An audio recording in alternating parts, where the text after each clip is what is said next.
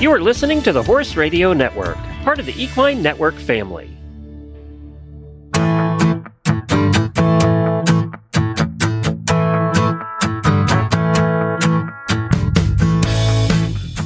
Welcome to this episode of the Disease du Jour podcast on Lyme disease in horses with Dr. Toby Pinn-Woodcock. I'm your host, Carly Sisson, digital editor of Equimanagement. The Disease du Jour podcast is brought to you in 2024 by Merck Animal Health.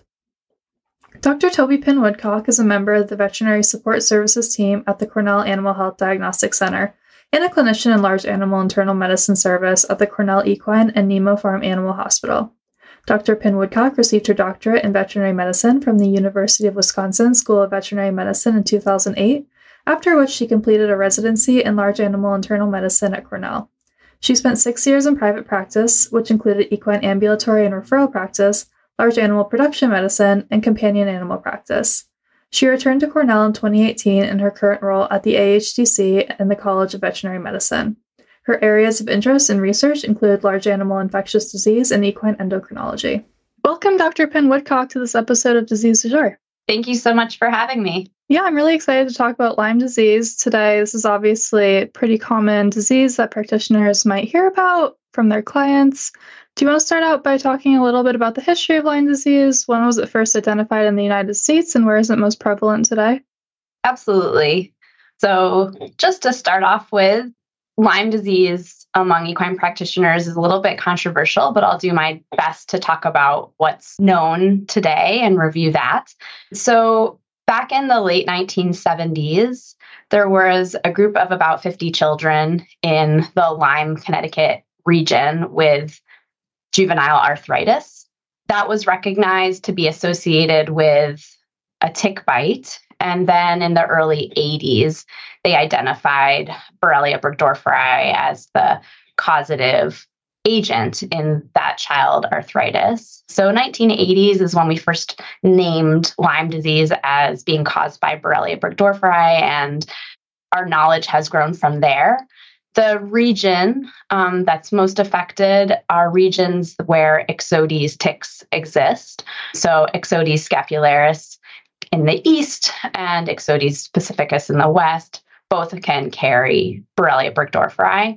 And the region of Ixodes is expanding, but in general, where I'm most familiar in the Northeast is where we see the tick being most prominent. And how long has Lyme disease been recognized in horses specifically? Oh, good question. Probably some of the earlier case reports are maybe in the late 90s. And I think it's really been in the last 20 years, 15 to 20 years, that we've started to learn more about the different conditions in horses associated with Borrelia burgdorferi. So what are some of the clinical signs of Lyme disease that practitioners should look out for in their clients? Well, that's probably one of the more controversial questions about Lyme disease in horses, jumping right in. So there is a study that describes what practitioners feel are clinical signs of Lyme disease.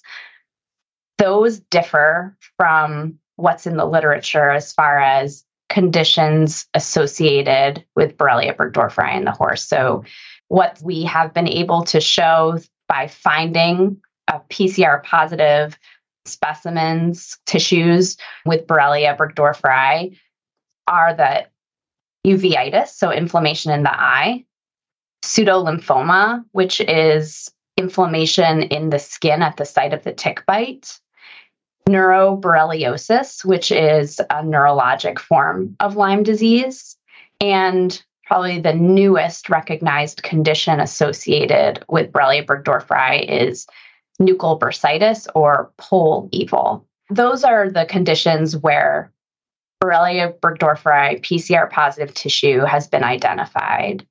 Now, practitioners also feel that they see lameness, attitude change, back soreness, shifting leg lameness, and a variety of maybe of other clinical signs associated with Borrelia burgdorferi infection. But unfortunately, those conditions haven't been able to be well replicated in the very few infection trials that have been performed. therefore, it's hard to find strong evidence for that. But there's research ongoing all the time, and I'm sure that we'll learn more as we go. So do horses usually develop acute clinical signs, or do they maybe have clinical signs for a while, or does it really vary by the case? It may vary by the case. And when we talk about, it's hard because of the varied opinions on what the clinical signs are.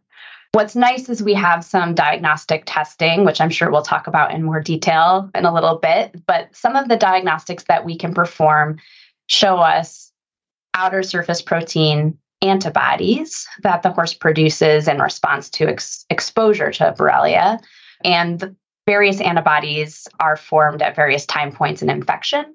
And that can give us a little bit of an idea of how long the horse has maybe been infected for, or when their exposure occurred. Was it a few weeks ago, or more likely months or even years ago? So some horses might begin to present with one of these conditions associated with Borrelia, and they may have evidence of more acute exposure, as in within weeks, or they may show evidence of months to years. So it does vary.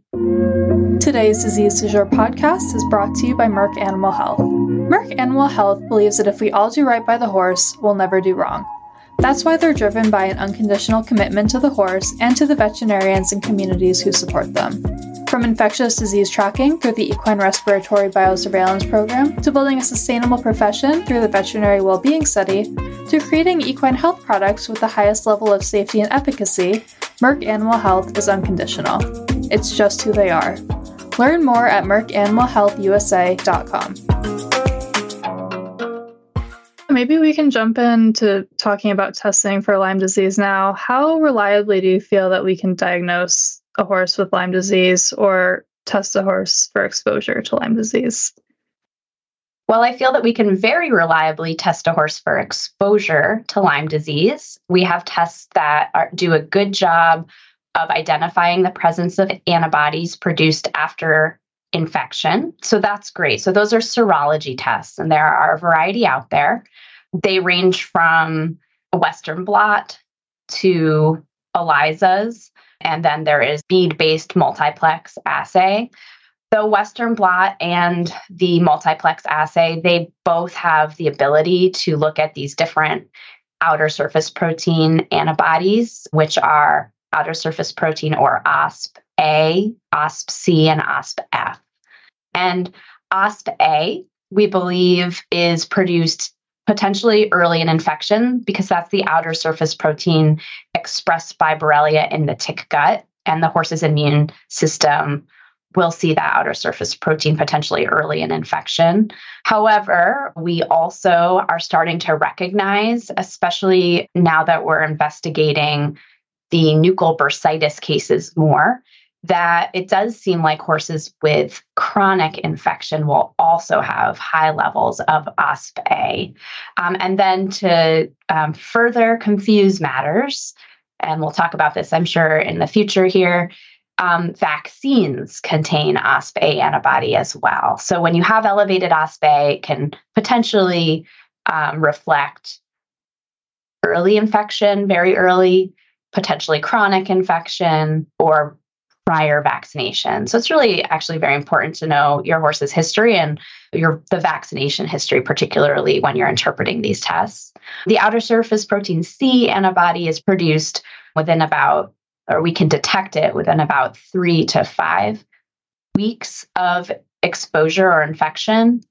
And the outer surface protein F antibody is typically produced 5 to 8 weeks following infection, and it does tend to hang around for a long time, months to years. So we try to put all of that information together to give us a timeline about when their immune system might have seen the Borrelia organism and whether it's potentially still stimulating the immune system, so still present, so ongoing infection. The 4DX SNAP test that's out there for dogs, some practitioners have utilized that in horses. That looks for protein antibody, and that gives you a little less information regarding the timeline of exposure. And then I should mention that, and as I already have, that with certain conditions where we're able to collect fluid from the eye, tissue such as synovium or skin, and these various conditions I've mentioned, uveitis, pseudolymphoma, neuroborreliosis, so CSF or postmortem spinal cord potentially, we would try to find the organism itself using PCR. So, do you want to jump into talking about treatments for Lyme disease, and how would you determine which horses you would treat immediately versus which horses might have been harboring this infection for a while? Sure. So I guess I'll just start off by saying that sometimes owners would like to do a surveillance or screening of their horse to determine if they've been exposed. And sometimes a horse with no recognized clinical signs will have an elevated titer, showing that they were exposed and may be infected still. However, we don't recommend doing that because it's very difficult to decide, what to do with that information. And while I can't say that this has been proven in the literature, it's possible that the horse's clinical signs or lack thereof may not correlate at all with the magnitude of the antibody levels that are seen on serology tests, such as the multiplex assay. So therefore, owners can get pretty concerned when they see a very high titer, and they may want the practitioner to treat, and you get into that's a challenging situation to navigate sometimes. So I'll just start off by saying screening horses for Borrelia can get you into a tough situation with deciding whether to use antimicrobials or not. When a practitioner believes that a horse has a condition associated with Borrelia that they want to treat, the first thing to do is to rule out other causes of those clinical signs. So Borrelia burgdorferi in horses should always be, or at this point, we feel that it should be a diagnosis of exclusion because many of the clinical signs can be caused by other etiologies, and sometimes other etiologies that are far more common. So, for example, if we think shifting leg lameness is existing in our patient, then we probably want to look for some of the other common causes of shifting leg lameness, such as possibly arthritis, other musculoskeletal injury, vitamin E deficiency, maybe selenium deficiency, depending on what part of the country you live in, etc. If you have done a good job of ruling out all those causes, then you want to determine whether the horse has been exposed to Borrelia using one of the diagnostic tests that I've already discussed. If the horse has been exposed and you feel like you've come to that point where you want to initiate some sort of treatment, then we don't have any evidence pointing us towards one treatment or another versus another as far as efficacy. We don't have any real strong evidence. Typically, the antimicrobials that are kind of the go-tos are either something that's a tetracycline. We have intravenous oxytetracycline, or we have oral minocycline, which is thought to possibly penetrate the joints and the central nervous system a little bit better than doxycycline. And then the third generation cephalosporins have also been utilized in some cases that are in the literature. So those are like the go-to options. And once treatment's been initiated, you can use some of these quantitative antibody assays like the Lyme multiplex to see if you have reduction in antibody levels that might possibly indicate that you are having response to treatment. It's also important to remember when considering response to treatment in horses with suspected diagnosis of Lyme disease that the tetracycline antibiotics can have anti-inflammatory properties. And so during the time the horse is under treatment, their clinical signs can respond to those anti-inflammatory properties, especially if the horse actually ends up having some sort of musculoskeletal abnormality leading to its clinical signs. You may see improvement. And then when tetracycline antibiotics are stopped, you may see those clinical signs reoccur. So it's hard in those cases to determine whether the clinical signs resolved secondary to the antimicrobial treatment or secondary to the anti-inflammatory properties of the antibiotics. So that can leave you in a questioning situation and might require more diagnostics to get to the bottom of what's actually going on. And then finally, always consider judicious use of antimicrobials when considering whether or not to treat a horse for Lyme disease. Another reason to make it a diagnosis of exclusion and feel as confident as possible that you think the horse has Lyme before you start using antibiotics. Can horses ever really be cured of Lyme disease, or is it something that becomes a chronic condition? I think that is hard to say definitively. There has been some work that has shown that horses infected by placing Borrelia burgdorferi infected ticks on those horses that have been infected in that way, the researchers have found that organism in their body, months later, suggesting that they were chronically infected. And when horses in that same group were treated, they were unable to find Borrelia burgdorferi after treatment. So it does seem possible that treatment might be able to eliminate infection. Potentially, things that might improve the success of treatment could be treating the horse in the earlier phases of infection. Again, there's not a lot of evidence to really support or refute what I'm saying. We extrapolate a lot from the human literature and then also just anecdotally practitioners' kind of clinical opinions on how their patients respond. So it may be possible to eliminate the infection with adequate treatment. Also, I would say that from my personal experience and practice, where I've worked through that rubric and sort of treated after eliminating other possible causes of the clinical signs I was seeing, I had horses that it seemed like they would respond initially to treatment, but after stopping treatment, they would recrudesce their clinical signs. Now, whether I was treating Borrelia for sure or something else, I can't say. But I think some practitioners may have the clinical sense that some horses are more difficult to successfully eliminate infection from. Now, do you normally recommend retesting for Borrelia following treatment, or do you stop treatment based on clinical sign resolution? So you can base your decision to stop treatment on several factors. One would certainly be response to treatment. After appropriate course of antimicrobials, seeing their clinical signs resolve. But you can also use some of these diagnostics that look at antibody levels to help support that decision. So wanting to see more than a 50% reduction in the magnitude of their antibody titers can support the fact that the horse's immune system is responding to the treatment you've provided. That, in combination with resolution of clinical signs, may give you the confidence to stop treatment. So maybe now we can jump into talking a little bit about the recommended vaccination protocols against Lyme disease. Yeah, certainly it would be better to prevent our horses from becoming infected than trying to catch up and treat them, knowing that it's such an ambiguous situation. So there are several vaccines on the market for dogs. None of these vaccines are USDA approved for use in horses. So therefore, they're being used off-label. And in doing so, we're kind of all assuming the liability that if the horse has a reaction, there may not be a lot of support from the manufacturer.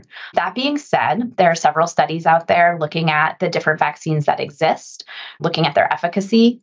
And so some of these vaccines are only protecting the horse by promoting their OSP-A antibody levels. Others have both OSP-A and OSP-C in them. And again, this is really important to know when you're trying to interpret serology testing. But at any rate, what we've come to know about vaccines from the literature and from the research that's been done and published is some horses will respond to the various vaccines. There are also horses out there that are non-responders. After vaccination, they may not produce an antibody response. And those horses that do respond to vaccination, for the most part, they maintain a robust titer only for a few months. So unlike other vaccines we have, such as those that are very effective, like Triple E and West Nile vaccines, just to give an example. Those vaccines have been shown that after the appropriate initial vaccination followed by appropriate booster series, the Triple E and West Nile vaccines produce a nice antibody response that most horses maintain for a year, and then a booster is recommended. In comparison with these Lyme vaccines, the canine Lyme vaccine used in horses only maintain a robust titer for a few months, most horses at any rate. Therefore, it would be important to booster this vaccine at least every 6 months in order to maintain robust antibody levels. And these vaccines haven't been proven to prevent Lyme disease in horses. So those studies have not been done yet, unfortunately. Therefore, it's important for the practitioner to have this kind of conversation with the owner before they go ahead and vaccinate, to make sure the owner really understands, what they're starting, because it's something they'll have to keep up with, ideally vaccinating and boostering the horse more than once a year. I will say, just from my own personal experience, to interject that, I used a canine Lyme vaccine in practice and did not have any negative reactions. So I guess that's the silver lining is, while it may not help, it hasn't seemed, in my opinion, to hurt the horses that it's been administered to. Great. Well, that seems pretty promising. Is that something that you would recommend more regionally for horses in the Northeast or other areas where the disease is prevalent versus the blanket recommendation for across the country? Yeah, so we have what we consider our core vaccines, and the vaccination against Borrelia is not core. So definitely regionally. Also potentially based on the horse's level of risk, are they spending a lot of time in environments where ticks like to live? So ticks love brushy, wooded environments. And so if your horse is out on a really nicely mowed pasture or dirt lot, for example, their exposure to ticks may be reduced. But if you take that horse out on trails, of course, take them out of that environment, then there is a level of risk. I think most owners have an idea of how at risk their horses are just based on how many ticks they're picking off of them. Ticks love to be in the throat latch region, between the mandible and the axilla, in the inguinal region, and elsewhere. They can be anywhere. And a lot of owners that are, grooming their horses will find them. And so they kind of know, gosh, I'm finding tons of ticks on my horse. Maybe I should think about whether or not to protect them against Lyme disease. Now, what are some of the other ways that practitioners can help owners protect their horses against disease? Maybe like some on-horse protection, pasture management strategies? There are a few other strategies that exist. There are a few insecticide type products out there, permethrin and pyrethrin products that are applied topically. Some of them are labeled for the prevention of ticks, and some of them are not. I wouldn't say any of them are foolproof. There are also these, so there are sprays, there are spot-ons that maybe are supposed to last a few weeks. None of them seem to be the only solution. So using those kinds of products, in addition to frequent grooming, in addition to trying to manage the environment, as you said. So as I mentioned, the ticks love these brushy environments, and they will hang out and they do this questing behavior where they kind of are waiting on that brush for a large mammalian host like the horse to walk by, and then they'll kind of reach out and grab on. So if we can reduce those kinds of pasture settings, then that can also reduce the number of ticks on our horses. Also, if we can reduce the habitat for some of the other hosts of Borrelia, for example, the white-footed mouse in the east, and so having wood piles or open grain bins or things that mice like to get into, if we can sort of reduce those environments in the regions of our horses. So maybe the ticks that are around are less likely to be infected with Borrelia, then, that's something else we can do. It seems a little bit futile. There are a lot of ticks in the Northeast that are carrying Borrelia, and in some of the sero prevalence surveys, the number of horses living in an endemic area that have evidence of exposure based on their antibody levels is 60% or more. So we're leaning towards the most horses living in an endemic area have been exposed. Well, I think this has been a really great discussion about Lyme disease, a pretty comprehensive look at the disease. Do you have anything else you want to add before we wrap up? Just to remain open-minded about the subject. Owners really zero in on it, but we just have to take a step back and say, okay, these clinical signs can be caused by a variety of other conditions. Let's rule those out before we really zero in on diagnosing this patient with active Borrelia infection. And then some of the samples that go beyond just antibody levels, but actually PCR testing are hard to collect. So we're talking about joint fluid, ocular fluid, spinal fluid. And so sometimes you just have to, sometimes we have to make the most educated decision we can. And so again, I sympathize with all the equine practitioners out there who are trying to navigate this topic with their owners and with their patients. It's not straightforward or black and white. Okay, great. Well, thank you so much, Dr. Pinn-Woodcock, for joining us on this episode of Disease du Jour. And thank you to our audience for listening. And a special thank you to our 2024 sponsor, Merck Animal Health, who gives us the opportunity to have these discussions. If you have any questions or suggestions for the Disease du Jour podcast, you can send me an email at csisson@equinenetwork.com. That's CSISSON@equinenetwork.com.